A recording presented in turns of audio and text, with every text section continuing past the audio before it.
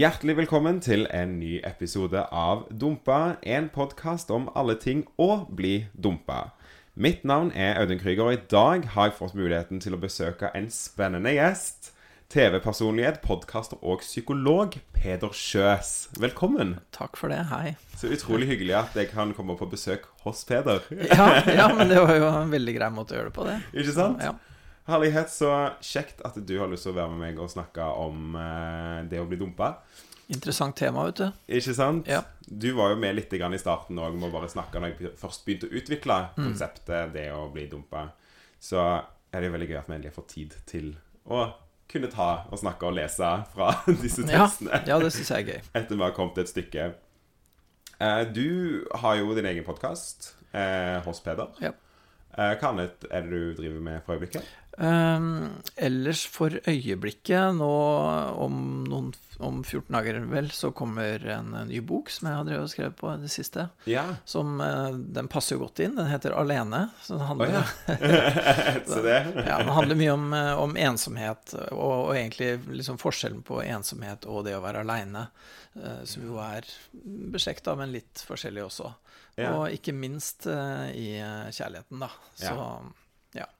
Så jeg tror det er bra å ta inn der. Ja, ikke sant?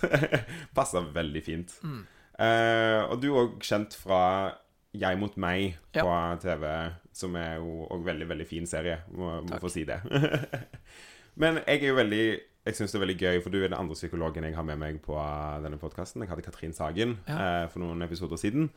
Og det jeg alltid er så interessert i å høre er liksom, hvordan ville du definert det å på en måte bli dumpa da? Hva liksom tenker du innenfor faget at det innebærer? Ja, det å bli dumpa, det er jo grunnen til at det er så fælt er jo at det er liksom da å måtte gi opp et håp. Man håper å være noens utvalgte, å være den ene for noen, og så er man ikke det likevel, og så har man jo kanskje investert ganske mye, oftest egentlig mer enn man trodde.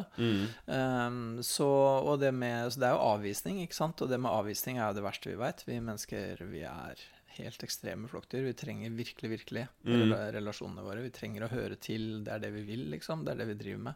Yeah. Så da, når vi liksom har tenkt at her kan jeg høre til, det her kan være et bra sted for meg, liksom. Og da, når den andre da ikke vil, så er det krise. Ja, for det er liksom det er mye vaner og mye forventninger og flokkdyr. De sier jo det at, eller jeg leste om at noe av det som har på en måte ført til den kognitive utviklingen som vi har hatt, så til virkelighetsforståelsen har kommet det evnen til å gossip. Eller det sladre. Ja, ikke sant? Ja, jeg tenker i det hele tatt det relasjonelle da, for det er sånn som vi mennesker er. Det er det sosiale sammenhengen på en måte. Ja, det er det som er den evolusjonsmessige strategien vår da. Det er heller enn å utvikle digre horn og masse panserplater på kroppen, så har vi utviklet fellesskap, evnen til å forstå hverandre og interessere oss for hverandre, den enorme tiltrekningen mellom oss da. Det er det som er vår overlevelsesstrategi. Ikke sant? Det er kult å høre. Men ville du tenkt på det som liksom en traume? Er det noe du... Det å bli dumpa? Ja, det kan det absolutt være. Ja, det kan absolutt være traumatisk. Kommer litt an på situasjonen om hvor stort og hvor mye det innebærer. Absolutt, for det er jo mange sånne, de fleste av oss opplever jo mange på en måte små dumpinger opp gjennom livet da. Men det å bli sånn ordentlig dumpa i en relasjon som man har investert mye i, og som man har store forhåpninger til, det kan være ganske traumatisk, det er klart. Ikke sant? Jeg definerer også dumping det at du er forelsket noen, men de ikke har det tilbake. Jeg tenker på det også som en form for dumping. Eller myk dumping. Myk dumping. Det er en fin måte å si det på. Men vi har en tekst vi skal lese i dag, eller som du skal få lov å lese. Den har du fått lest litt grann på forhånd, så jeg er veldig spent på å høre hva du har å si. Så hvis du er klar, så vil jeg gjerne introdusere kapittel 20, den 29.9.2015 klokka 09.07.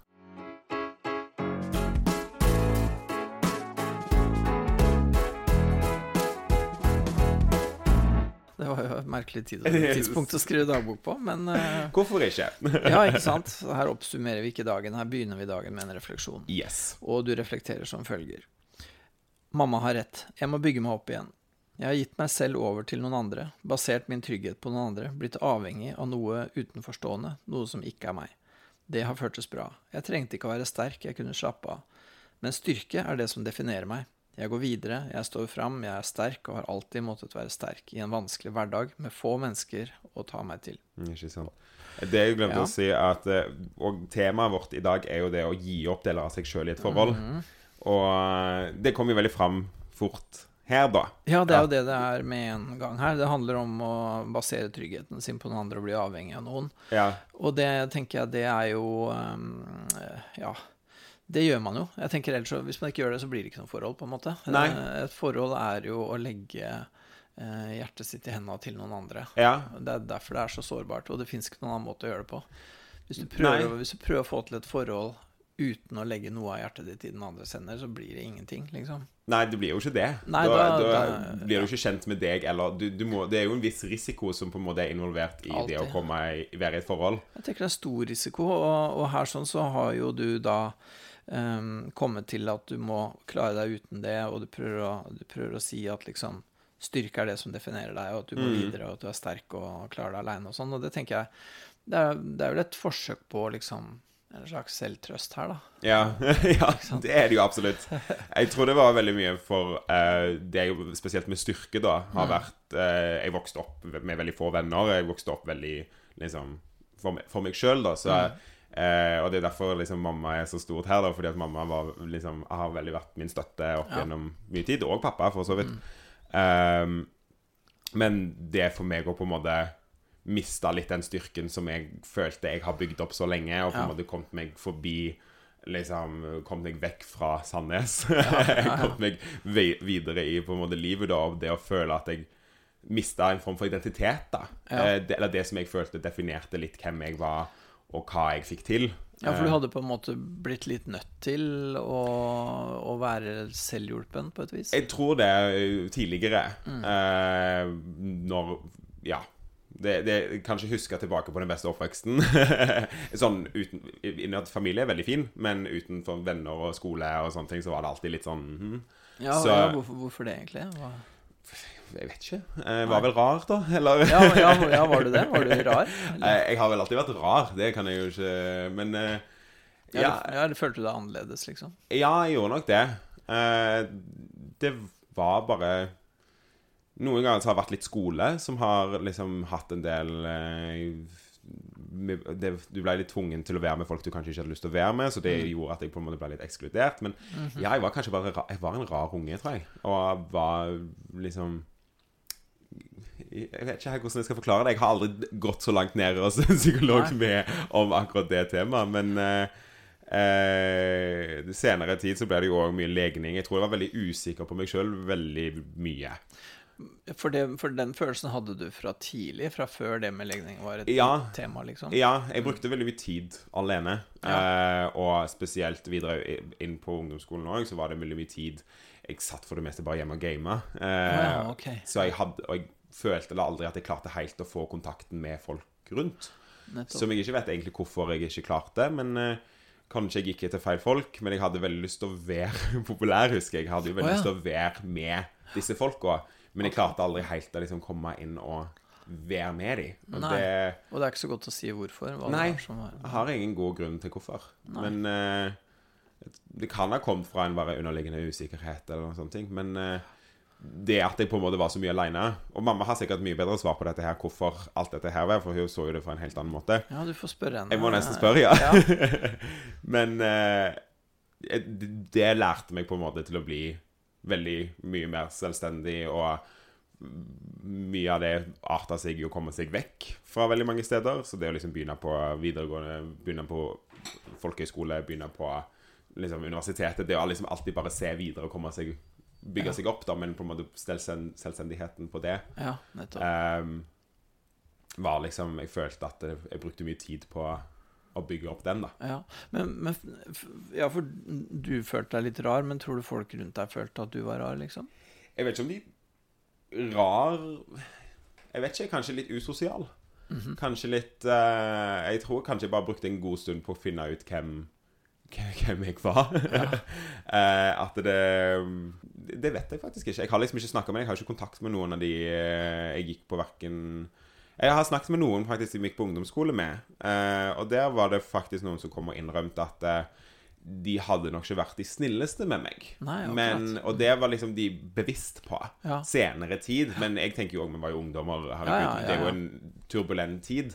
Absolutt, men hvorfor på en måte? Hva var det som var liksom? Jeg tror ikke det var så mye for at det var noe feil, eller at det var noe spesielt med meg. Det var bare at det liksom man blir kanskje en form for scapegoat da. Jeg skjønner at det blir en person som på en måte, for jeg ble jo ikke mobba direkte, men jeg ble heller ikke invitert. Nei, nettopp. Så det var et eller annet sånn en sånn mellomting, en slags skille der da, mellom deg og andre folk på en eller annen måte. Ja, ikke sant? Og det er jo litt interessant om det var noe, hvem som på en måte følte mest på det, eller om det var noe om det var du som følte deg mest utenfor, eller om de følte at du var utenfor, eller begge deler liksom. Ja, men det var jo veldig spesielt for meg å lære nå i liksom senere tid, bare et år siden, om at de også hadde tenkt på den situasjonen fra et annet synspunkt. For jeg tenkte jo at jeg var helt alene i å tenke at liksom, dette er noe bare jeg har opplevd, og egentlig ikke har vært en reell ting.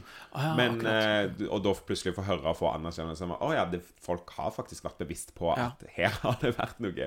Og når man er litt, kanskje føler seg litt annerledes eller et eller annet sånt, da, så blir man jo nødt til å stole på egne krefter, og man blir nødt til på et vis å definere seg selv så sterkt. Det var det jeg gjorde, mer eller mindre. Det var mye liksom, det har alltid artet seg veldig mye jobb og skole, så har det liksom det fokuset på en måte alltid har kommet da til slutt. Jeg har alltid vært en veldig average elev, men jeg husker spesielt liksom på ungdomsskolen så var det veldig, nå vil jeg inn på den skolen, og der må jeg inn, fordi at det var der jeg følte at jeg måtte høre, liksom der jeg kunne høre til. Og da jobbet jeg opp karakterene. Ja, det ble drivkraft. Så, ikke sant, så du hadde lyst til å høre til, du hadde lyst til å liksom være veldig. Og når jeg ikke følte at jeg egentlig hørte til noe sted, så søkte jeg alltid veldig etter det. Og da var det jo for meg det å komme inn på drama på videregående var liksom der jeg følte at der kan jeg være den jeg vil. Jeg hadde så vidt begynt liksom å eksperimentere litt med en identitet i slutten av ungdomsskolen, husker jeg. Fordi at før det så var det joggebukse og hettegenser. Faktor. Veldig anonym type, rett og slett, som gikk rundt. Sannhetsfaktoren. Sannhetsfaktor.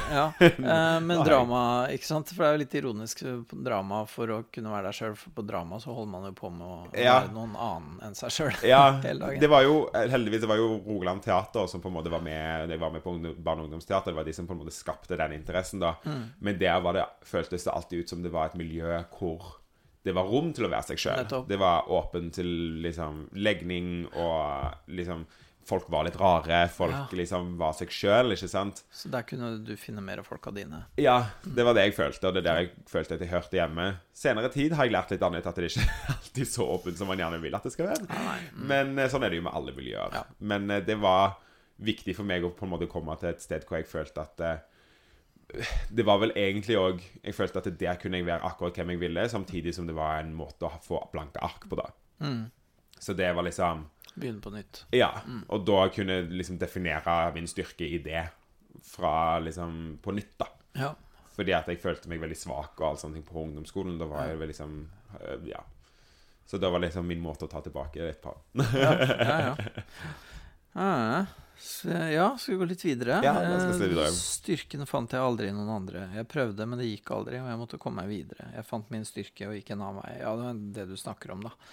At det var vanskelig å finne den der styrken i noen andre. Det var vanskelig å finne noen å på en måte liksom knytte seg ordentlig til. Ja, det er jo, og det er jo liksom for folk som holdt på å si sliter med sånne ting, så det er jo det, liksom det å gi seg selv til noen andre er jo når man har vært veldig mye alene.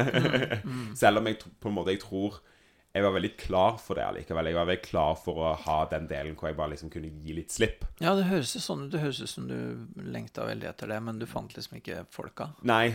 Det er jeg ganske sikker på at og det plutselig når det liksom fikk oppmerksomheten fra en person som jeg tenkte, du er verden for meg akkurat nå, så gikk det veldig fort. Da var du skikkelig klar, Da var jeg klar, og da bare lempet jeg alt sammen.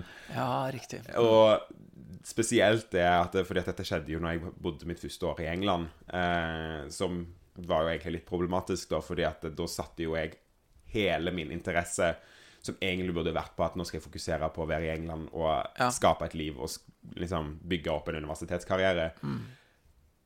Men jeg gikk jo hele tiden og bare tenkte på at ja, men jeg vil være i Oslo sammen med han, og det er jo der jeg følte meg trygg. Det er jo der jeg liksom... Så jeg mistet veldig mye av den tryggheten til å være i England og på en måte bygge de kontaktene jeg burde ha bygget der. Som i senere tid ble veldig vanskelig her under dette bruddet her da. Som jeg tror jeg anerkjenner litt i denne teksten her, at shit, jeg har jo ingen trygghet her i dette landet. Jeg har jo ikke lyst til å være her engang. Men jeg betaler 150 000 kroner for å gå her i året, eller... Men føler du at du på en måte satset litt feil da? At du satset, i stedet for å satse der du faktisk var, så satset du der du ville være på en måte? Ja, eller? Det var nok det. I hvert fall det første året så gjorde jeg det. Da satset jeg veldig mye på et liv i Oslo. Mens du bodde i England? Mens jeg bodde i England. Ja, det går jo ikke. Nei. Og spesielt når du vet du skal være der i 2 år til. Ikke sant? Og liksom, jeg gleder deg egentlig bare til hver ferie når du skal tilbake der, ikke sant? Og jeg fikk jo klart ikke å fokusere ordentlig på skole. Karakterene mine var ikke så veldig mye å skryte av det første året, fordi at jeg hadde ikke lyst til å være der. Jeg følte jo at jeg hadde lyst til å skape et liv sammen med noen andre i et annet land. Men det nærliggende spørsmålet blir jo da hvorfor du ikke bare dro til Oslo? Jeg tror jeg hadde en underbevissthet om at det blir for dumt. Om at det liksom, jeg tror jeg anerkjente allikevel at jeg hadde mulighet, og at jeg hadde fått en stor mulighet med å kunne gå og studere i England, og gjøre det faget som jeg hadde lyst til å gjøre. Jeg tror helt i bunn og grunn at det var liksom, jeg kunne ikke bare slutte. Jeg tenkte på det. Det skal jeg ikke nekte for. Det var noen ganger jeg tenkte kanskje jeg bare skal slutte, fordi at når jeg ikke følte at jeg hadde den tilhørigheten i England, så jeg ikke helt poenget til å fortsette. Så jeg mistet veldig den motivasjonen til å fortsette. Men allikevel så tror jeg skjønte at ja, men hva skal du gjøre da? Ikke sant? Hva skal du gjøre hvis jeg flytter til Oslo? Har ikke jobb, har ikke noen kontakter, har ingenting. Jeg vet ikke hva jeg skal gjøre hvis jeg plutselig kommer der da. Nei, du hadde egentlig ikke noe liv der. Nei. Det var han som eksisterte der, ingenting annet. Og jeg tror det var mye av det som holdt meg igjen da. Og liksom, selv om det var veldig vanskelig etter jeg hadde blitt dumpet det første halvåret der, og liksom å anerkjenne hvor jeg var, så hadde jeg heldigvis noe å fokusere på da. Jeg kunne sette liksom fokus på skole, selv om det var veldig vanskelig, og plutselig måtte lære seg det som jeg egentlig skulle gjort i fjor. Ja, ikke sant. På litt kort tid for å faktisk komme tilbake inn i rytmen. Ja, nei, for du hadde jo på en måte 2 prosjekter her som ikke var så lett å få til å gå i hop da. Det var liksom det der kjærlighet, tilhørighet prosjektet og skoleprosjektet, og de 2 får ikke hvert sitt land. Hvert sitt land i hver sin sfære, ikke sant? Det var jo totalt helt 2 forskjellige verdener. Mye lettere hvis man kombinerer det. Ja, ikke sant? Hadde det vært i nærheten, så hadde det vært en ting, ikke sant? Men det er jo liksom avstandsforhold, og liksom du kommuniserer kun på sosiale medier, og nei, det funket ikke for meg, for å si det sånn. Spesielt ikke når det på en måte ble etablert mens jeg var i utlandet, ikke sant? Det var jo sånn hele greia ble etablert i tillegg. Så da følte jeg at jeg ga opp veldig mye av min trygghet og min styrke hos han da. Og det ble på en måte støkk i Oslo mens jeg bodde i England. Ja, ikke sant. Så, Men det var jo en trang, eller det var jo et behov du hadde da. Så ja, for det er jo litt det du skriver, så man går litt grann videre. Jeg skal se. Nå ga jeg slipp på min styrke, min selvstendighet, mitt individ til noen andre, og det var fint, det skal sies, det var fint. Jeg fikk slappe av, jeg trengte ikke å tenke, jeg diltet etter og satte min hverdag, mitt værende, i noen andre. Og så skriver du at det er urettferdig mot personen som hjalp meg, og som jeg ga alt dette ansvaret. Det var mer ansvar enn noen burde ha over noen andre enn seg selv. Og jeg kan ikke gjøre noen ansvarlig overfor meg. Ja, det er jo 2 veldig liksom anerkjenne det at det, liksom, jeg trengte det for å slappe av. Jeg tror det var veldig terapeutisk, og på en måte liksom når du føler at du hele tiden har måttet stått på selv, og da plutselig endelig kunne gi slipp. Det jo sykt digg. Ja, ikke sant? Og der er det jo et element av en type fantasi også, ikke sant? Fordi at jeg tror veldig mange har en slags fantasi om det. At det skal finnes en person, og hvis du kommer til den personen, så er det som å komme hjem på en måte. Ja, ikke sant. At da skal alt ordne seg, og du skal liksom bli tatt imot akkurat som du er, og elsket uansett til evighet, liksom. Det er jo en fantasi. Det er jo en fantasi. Fordi at og det er jo klart at når du gjør det da, så legger du jo alt i den personens hender, og det er, som du skriver, et veldig stort ansvar for den andre personen. Og samtidig da, fordi at det er jo klart at når du gjør det, hvis det skal bli et parforhold ut av det, og ikke på en måte en terapeutisk relasjon, liksom, så må jo den andre få lov til å legge sitt hjerte i dine hender også, ikke sant? Ikke sant, det skal jo være toveis. Ja, det må det nesten være, men jeg vet ikke. Jeg har inntrykk av at kanskje særlig sånn akkurat når man er ganske ung, da, og særlig hvis man er litt usikker og kanskje ikke har det så bra, så tenker man mer på den der bli tatt imot-biten enn den der å ta imot-biten. Ja, men det er jo fra et sted hvor man på en måte er litt mer egoistisk kanskje og... Ja, eller jeg vet ikke om jeg er egoistisk, altså. Det synes jeg er et strengt ord, men jeg tenker det handler vel om at man har veldig, veldig lyst til å bli tatt vare på. Man har lyst til å komme hjem og bli tatt vare på. Ideen om kjæreste er jo veldig appellerende med tanke på at men da har jeg noen. Da kan jeg på en måte slappe av. Ja, ikke sant? Og da er jeg trygg, og da... Men det er jo dette jeg føler har lært meg veldig mye senere, er jo det at, ok, jeg vet at liksom forholdet er mye mer arbeid enn det, og liksom at trygghet er noe man uansett må kunne ha i seg selv. Fordi man er voksen, ikke sant? Fordi at egentlig så, jeg tenker det noen ganger, altså når jeg holder på med parterapi og sånt også, at noen har et slags fantasi om nesten å være som barn igjen, på en måte. Ja, ikke bli tatt vare på av en forelder, og liksom. Ja. Og da finnes det den der personen som skal være ditt alt, liksom. Og så skal forstå deg 100%. Og sånn er det jo ikke sant? Nei. Og så oppdager man det, og så er det noen som da ikke takler den oppdagelsen så godt, da. Ja, ikke sant? Jeg tror det var litt det jeg kjente på her, at jeg taklet ikke helt den. Men det første da, selv om vi kom etter hvert når jeg er på kapittel 20 da, så det har jo gått en stund før realiseringen begynner å komme og synke inn. Ja, men jeg tenker og dette her er jo sånn, man kan godt si det rett ut sånn, at men sånn er det ikke, skjønner du, ikke sant? Men det hjelper ingenting, du må erfare det, ikke sant? Ja, du må virkelig det. Og det er virkelig, hvis jeg kan huske tilbake på de følelsene jeg hadde omtrent når jeg skrev det her, det er jo liksom som at teppet har blitt rett under beinet, og du er i fritt fall, og du bare liksom jeg husker det var akkurat som å være i en sånn rar tilværelse, nesten en form for rus, fordi at du flyter, du bare vet ikke helt hvor du skal gjøre deg. Ikke sant. Og du klarer liksom ikke å holde fast på noe, for du føler liksom bare at alt det du trodde har blitt borte da. Det var helt utrolig sær opplevelse, og tiden går kjempesakte, og du bare klarer liksom ikke å fokusere på noe. Nei, ikke sant, og da burde man liksom, ja vel, ok, så gikk ikke det så bra når jeg satser på studiene, og så må jeg finne et litt mer realistisk prosjekt, og jeg må skjønne at jeg ikke bare kan gi meg over til noen, ikke sant? Men det er liksom, man tenker jo ikke det. Nei.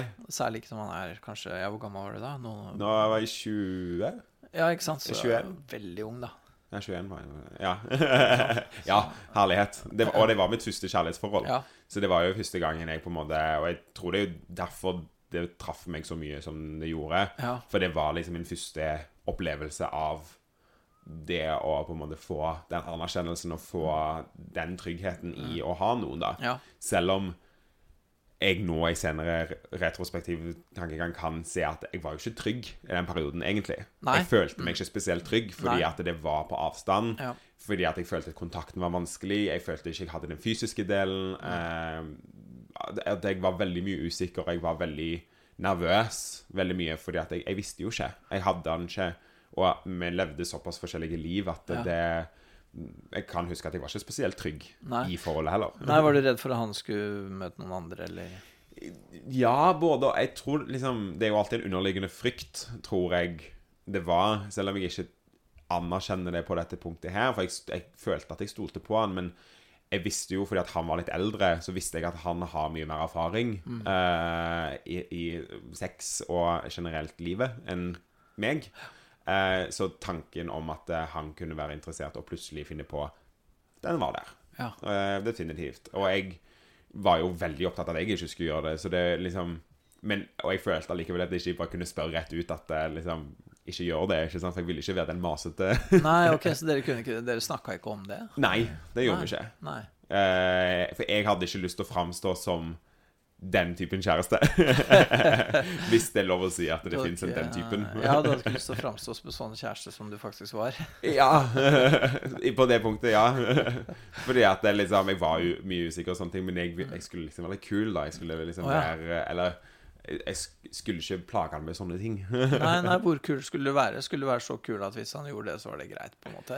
Eller skulle du være så kul at du bare ikke var bekymret, eller? Ja, mer at jeg ikke var bekymret. Ja. Nei, det gjør du helt sikkert ikke. Liksom. Ja. Og kunne fort kanskje liksom lagt det bare inn i en sånn vits om at, men ikke sant, du gjør jo ikke det. Ja. Men... I don't know. Nei, og det var en tanke. Det er jo en naturlig tanke da. Ja. Så det var ikke noe vi egentlig snakket om noe åpent om.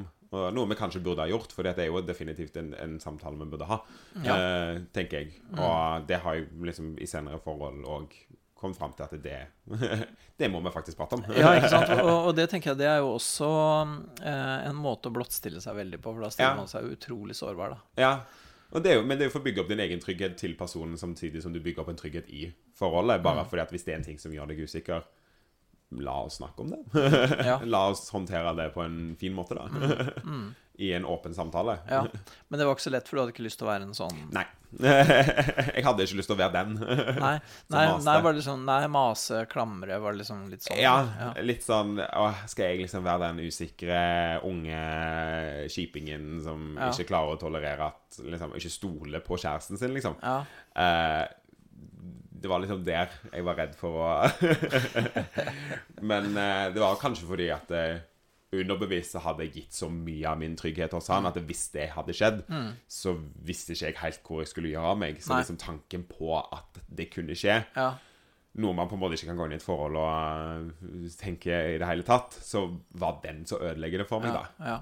Så det, ikke sant, det ville virkelig vært å gå inn i løvens hule på et vis. Virkelig, men jeg på en måte gikk allerede inn i løvens hule fordi jeg tenkte gjennom scenariet så mange ganger da. Ja, du gjorde det. Så jeg liksom, i fantasien min så gikk jeg inn i den hula ganske mange ganger. Så jeg vet ikke om det var så sunt, og i stedet for på en måte bare tenke liksom at legge den ikke ta sorgene på forskudd på en måte. Nei, ikke sant, men du tok sorgene litt på forskudd, du holdt litt på med det der. Veldig. Det gjorde jeg. Men hva med deg selv da, fordi at 20 år og gå rundt og har langt hjemmefra, og det var sikkert folk der som du møtte som var interessante også. Ja, nei, jeg følte ikke at jeg fikk møtt så veldig mange på grunn av han da. På grunn av at jeg var så opphengt i... Jeg liksom var liksom ikke med ut og fester så veldig mye. Jeg holdt meg veldig mye hjemme. Jeg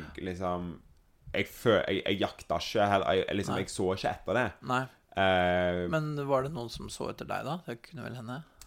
Ikke som jeg la merke til i hvert fall. Nei. Det kan godt være, det vet jeg ikke. Men det var ikke noen som liksom uttrykte noen interesse? Eller? Nei, ikke på den tiden. Det kom etterpå, husker jeg. Men ikke på akkurat der, nei.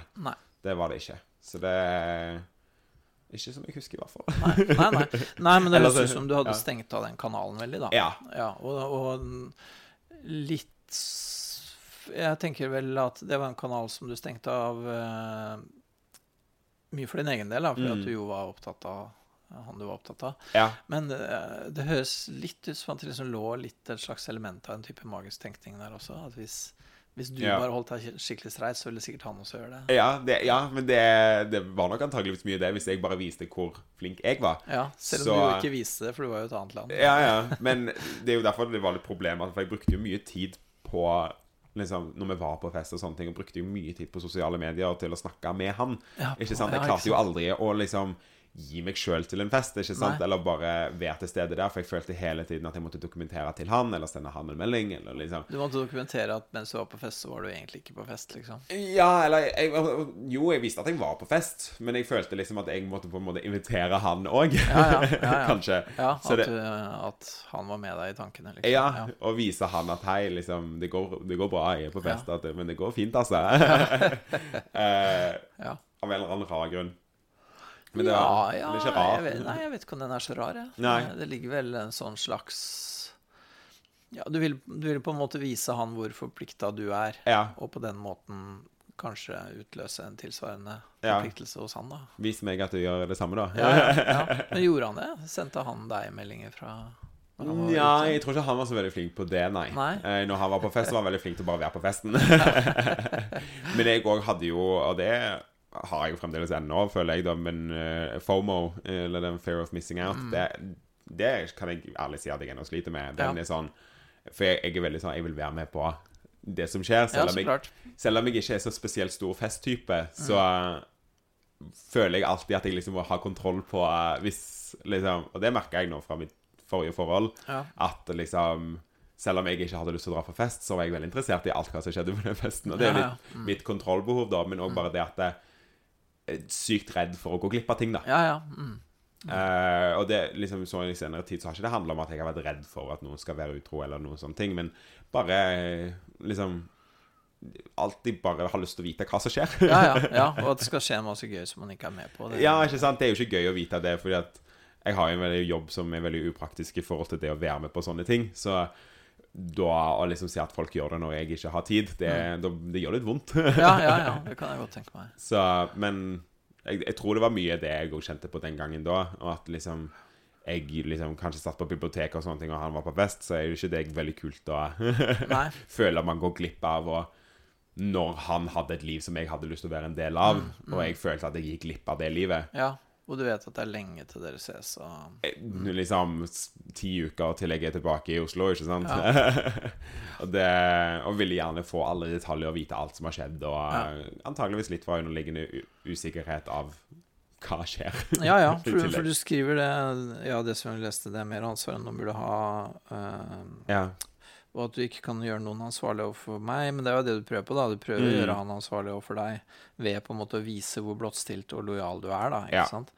Det skal sies at ingenting av dette var bevisst, kroppen og sinnet trengte den pausen det fikk, og det er høyt verdsatt. Men nå er det på tide å gå tilbake til meg selv, tryggheten og selvsikkerheten. Det skal sies at ingenting av dette var bevisst. Det var vel ikke det, men jeg tenker jo det meste av det man gjør har jo flere bunner. Tror du at ubevisstheten på en måte jobber på den måten? At du liksom ikke helt... Ja, jeg tror det. Fordi at du har ikke lyst da. Du har ikke lyst til å være han der kjipe kjæresten. Du har ikke lyst til å være utrygg. Du har ikke lyst til å tenke på hva som kanskje foregår når du ikke er der og sånne ting, ikke sant? Og for det er veldig lite... ålreit å tenke på, men du tenker på det likevel, og noen ganger så når det bevisstheten litt, andre ganger ikke, og så under der igjen så ligger det jo kanskje også dypere lag da, som handler om den helt sånn basale liksom, tilknytningstingen, ikke sant, og hvilke sånne helt grunnleggende forestillinger man har om tilknytning. Er det trygt å legge livet sitt i hendene til noen, ikke sant? Og hva slags erfaringer har man med det, hva slags forventninger har man, og det går jo langt tilbake, det går helt tilbake til du er liten med foreldrene dine. Ikke sant? Og sånn, ikke sant? Det der med de forventningene man har da. Om å bli holdt og prioritert, og hva som skal til. Noen har en forestilling om at hvis de skal bli tatt hånd om, så må du være veldig søt og ålreit. Du kan ikke ha behov og være vanskelig. Ikke sant? Andre har andre forestillinger. Men alle har noen sånne som ikke nødvendigvis er så bevisste da. Og som ikke... men som styrer oss litt allikevel. Ikke sant. Det er veldig fascinerende. Jeg synes det er kjempefascinerende. Så jeg synes alltid det er veldig spennende det der. For å finne ut hva som liksom er de liksom dypere drivkreftene da. For min del så tror jeg var veldig heldig med alltid liksom vokste opp veldig selvstendig med liksom, meg og broren min var jo hjemme alene lenge før antageligvis mange andre var det, og lærte oss å liksom lage mat og sånne ting som har alltid vært liksom selvstendigheten har vært veldig viktig utvikling i vår familie. Det er derfor jeg synes det er så fascinerende hvordan liksom, så fort det kom noen og så plutselig så bare gir jeg alt. Eller jeg bare liksom lemper hele den selvstendigheten jeg har brukt 20 år på å bygge opp, ikke sant? Det er fascinerende, ikke sant? Det er helt utrolig. Ja, for hvis det var sånn da, at liksom tryggheten og selvsikkerheten, den var grunnfestet, og det er deg, og det er definisjonen av deg, ikke sant? Men så gir du slipp på det utrolig lett. Ja. Og det tenker jeg er jo den dobbeltheten i det, da, for det som du sier å være hjemme alene og bli selvstendig og sånn, det er veldig fint, det er veldig bra, ikke sant? Man vet at liksom, ja, men jeg klarer meg liksom. Det er ikke krise. Nei. Men samtidig så er det den der, at når man er mye alene, så er det en følelse, ja, er andre egentlig der? Ja. Ikke sant? Ja. Så det er jo alltid en dobbelthet, ikke sant? Ja. Og det er ikke noe, jeg tenker at det er en bra ting å lære seg å være selvstendig, og klare seg en stund uten foreldre sine og sånn. Ja. Men samtidig så bringer det inn det elementet da. Ja. At alle relasjoner har noe ustadig ved seg. Ja. Og det er jo helt reelt, det er jo helt realistisk. Absolutt. For den saks skyld da, en person du elsker og har virkelig knyttet deg ordentlig til, kan jo komme til å plutselig bli overkjørt av toget, liksom. Det vet du ikke. Nei. Plutselig en dag så får vedkommende en svulst i hjernen. Du vet ikke. Nei. Så du kan aldri stole på noen. Det er på en tragisk måte helt sant. Ja, men det er virkelig det. Jeg tror det, liksom, hvis jeg skal se på meg selv, bare sånn selvstendigheten, og for min del da, liksom, være veldig mye alene, ikke sant? Og det plutselig få oppmerksomhet. Jeg tror det var liksom en god blanding av de to der. Men det er godt da, det er godt også.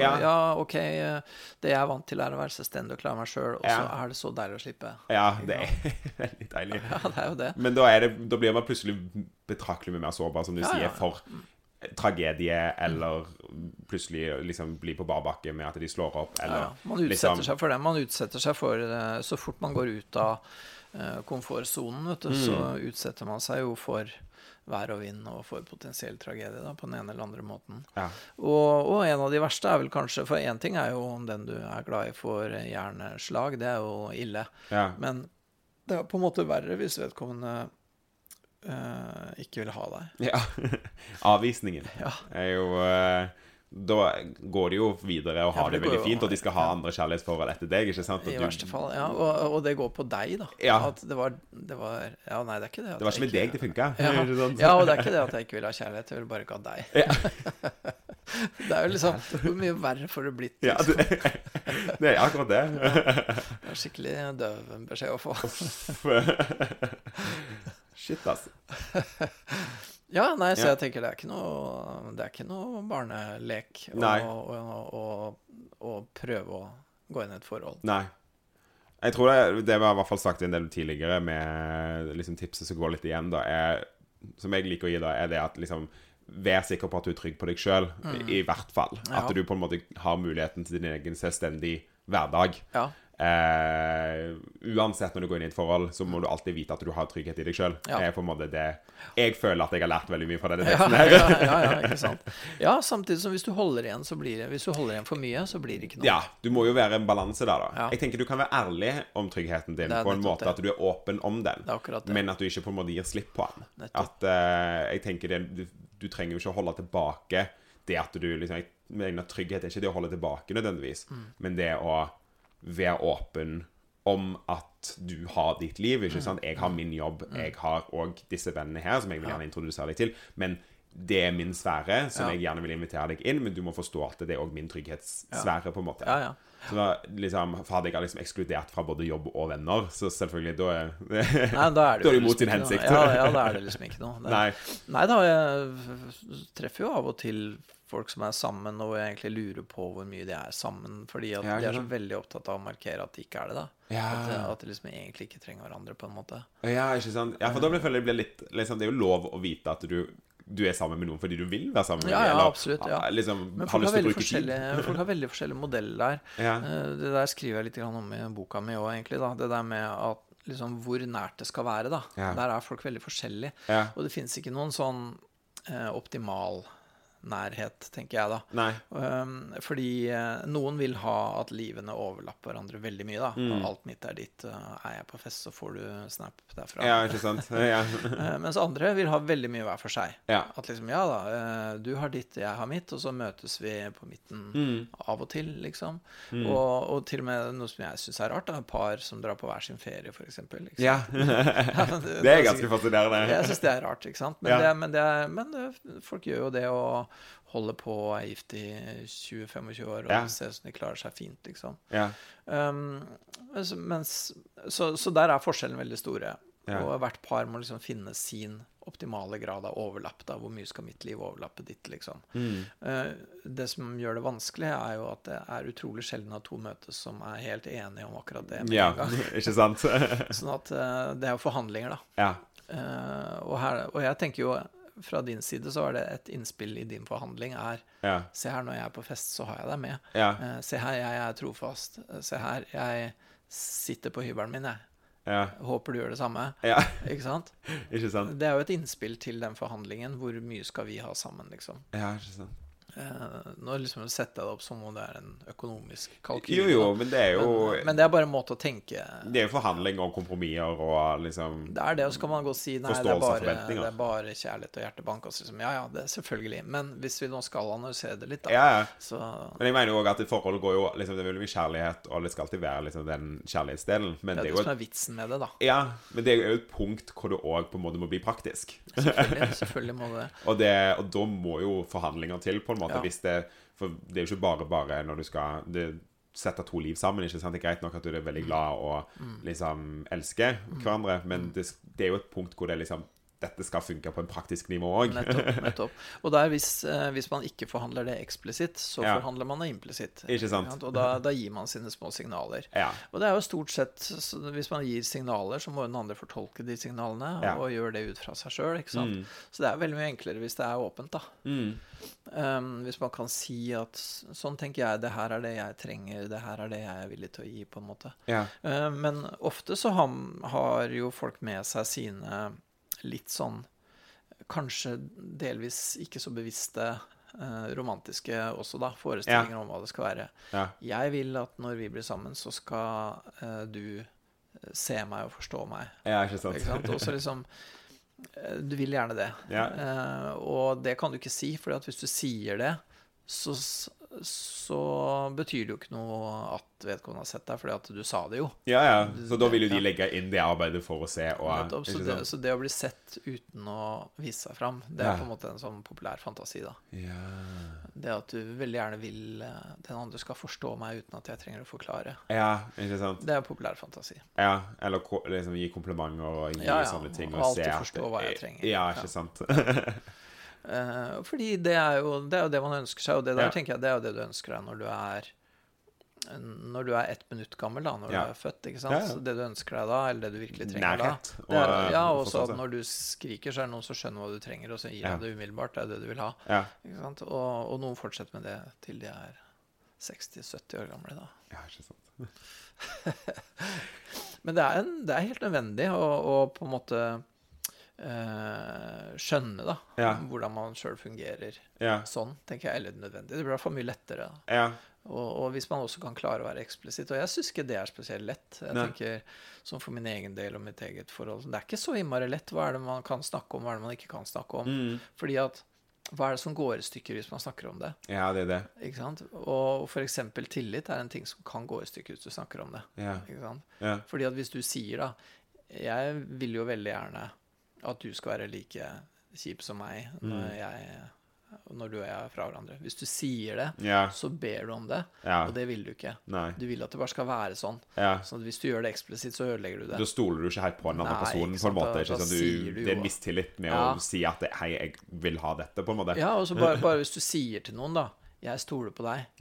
Det betyr jeg stoler ikke på deg. Nei, sant. Det godt poeng, så derfor så det så sykt vanskelig da. Og det ikke sånn bare, jeg snakker om det, det ikke så enkelt da.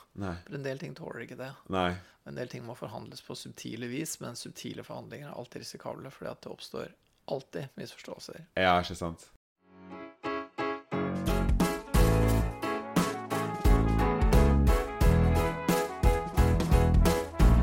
Men sånn, bare sånn generelt med teksten da, hvor tror du at jeg på en måte i banen for liksom, hvor tror du jeg har kommet noe sted litt lenger en forståelse? Jeg tror at du holder på her veldig med en ambivalens da, og hvor du på en måte artikulerer begge syn, men ikke integrerer dem helt ennå. For du artikulerer at jeg trenger virkelig noen tenk så deilig å slippe å være sterk og kunne slappe av. Tenk så deilig å bare kunne gi meg selv over til noen. Men samtidig, jeg jo meg, og jeg må ha min styrke. Jeg må ha meg selv, tryggheten, selvsikkerheten. Så du sier på en måte begge deler, men det ikke integrert da. Nei. Og dette i 2015, så... Det kom lenger siden da. Kan vel hende at det mer integrert nå, kanskje? Eller? Ja, det vil jeg si. Jobber enda med noen ting, men mye mer... Jeg tror veldig mye... Liksom, de erfaringene jeg fikk fra den opplevelsen her har hjulpet meg veldig mye senere. Jeg veldig glad for selv hvor vanskelig den perioden var.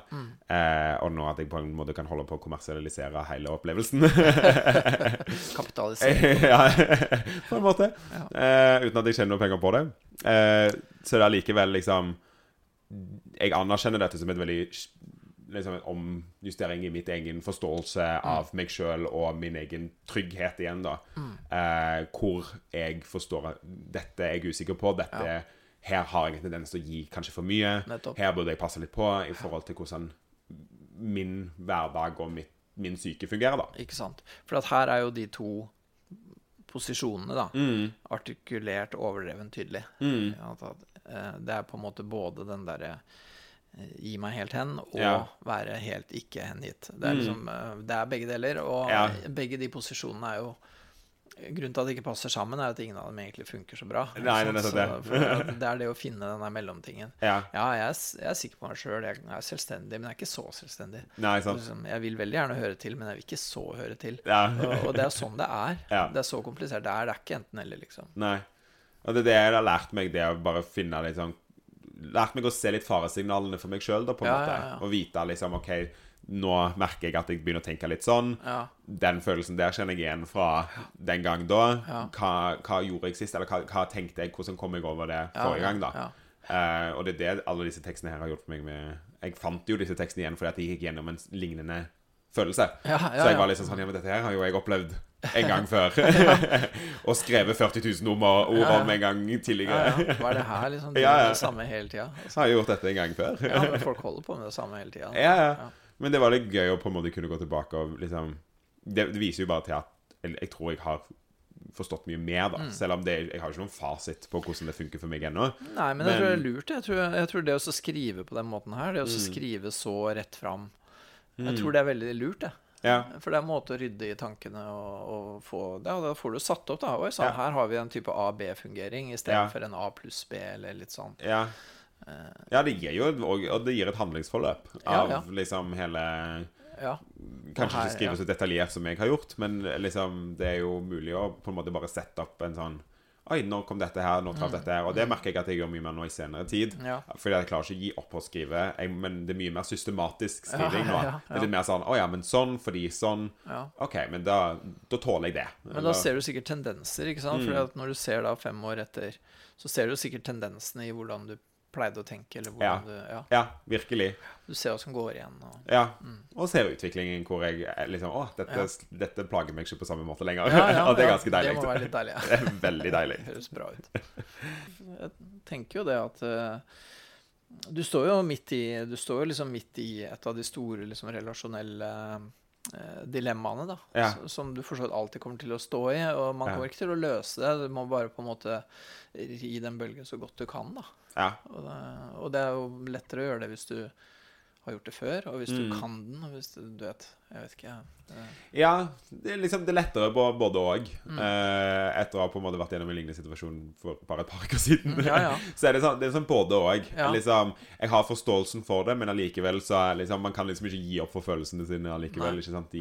De eksisterer jo, men det har gjort at jeg har blitt mye flinkere til å stole på følelsene mine da. Eller det å bare vite at disse følelsene her ikke farlige. Jeg har vært gjennom dette her før, og jeg tåler sorgen på en helt annen måte. Nettopp. Fordi at jeg tror mye av det fra dette punktet her var at jeg skjønte ikke sorg på den måten, og jeg skjønte ikke komplikasjonene rundt det at personen fremdeles skulle eksistere, og de hadde avvist meg på den måten, og sorgen rundt det hele. Mens nå i senere tid så merker jeg at jo, men liksom, jeg skjønner litt mer strukturen rundt det da, og tåler sorgen på en helt annen måte. Ja, jeg synes jo jeg synes det er bra at du tar det, at du registrerer det som sorg da, for du kunne også registrert det som svik, fornærmelse, du kunne blitt sinna. Ja, sinne kommer nok etter hvert, hvis jeg husker riktig. Og men det som har vært fra tidligere da, er at jeg har vært veldig mye sint på meg selv. Jeg er veldig sint på situasjonen, og jeg er sint på meg selv for måten jeg reagerer på. Men jeg er ikke sint på han. Nei, for det er en stor forskjell. For det er på en måte ikke så... Hvis de kan ha gjort et eller annet kjempegærent da. Selvfølgelig, det kom jo helt an på situasjonen, men her var det jo ingenting foruten om at bare jeg hadde fått avvisning på en måte.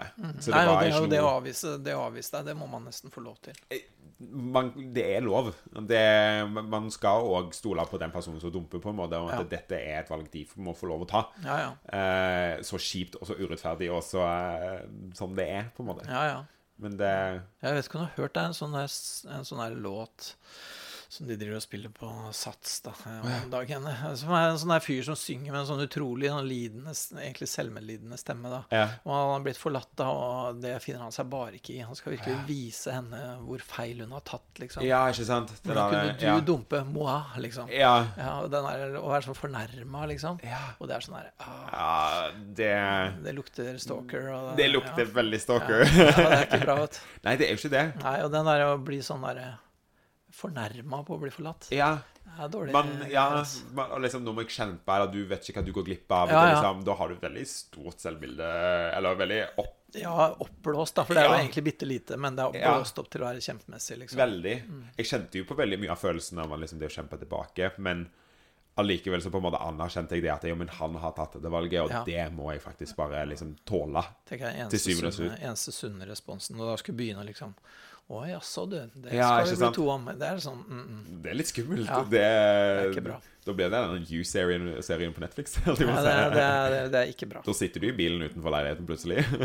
Eller sånn som han her fyren som satte seg til med et piano utenfor leiligheten. Ja, ikke sant. Og det er sånn der, slutt da. Ja, slutt. Ikke vær så gal. Nei. Du skriver deg ikke opp på denne sunnhetslista i hvert fall med mental helse. Nei. For å si det sånn. Men jeg tror med det så runder vi av der. Og da vil jeg veldig gjerne si takk, Peder. Selv takk, det var veldig artig å prate med deg om dette. Takk i like måte. For folk der ute som har lyst å følge podcasten videre, så er det bare til å søke opp Dumpet podcast på bokmål, Dumpet, på Twitter, iTunes. Nei, ikke på iTunes. Hvorfor har du det på bokmål? Det er ingen som sier dumpet. Nei, men det er for det høres ut som det er sånn det sies. Selv de verste sossene sier jo dumpa. Dumpa, men jeg tenkte jeg skulle skrive det på bokmål, og da ble det dumpet. Why? Logoen er laget, så jeg kan liksom ikke gå tilbake på det nå. Lidelsen over de valgene man tok. Ja, jeg får ta det opp senere. Skriv en mail til dumpetpodcast@gmail.com, så skal jeg ta det til betraktning. Men også Facebook og Instagram. Og gi gjerne noen stjerner på iTunes, tilbakemelding på Facebook, så det er flere folk har fingret Dumpet-podcasten. Takk, Peder. Takk. Ha det godt. Ha det.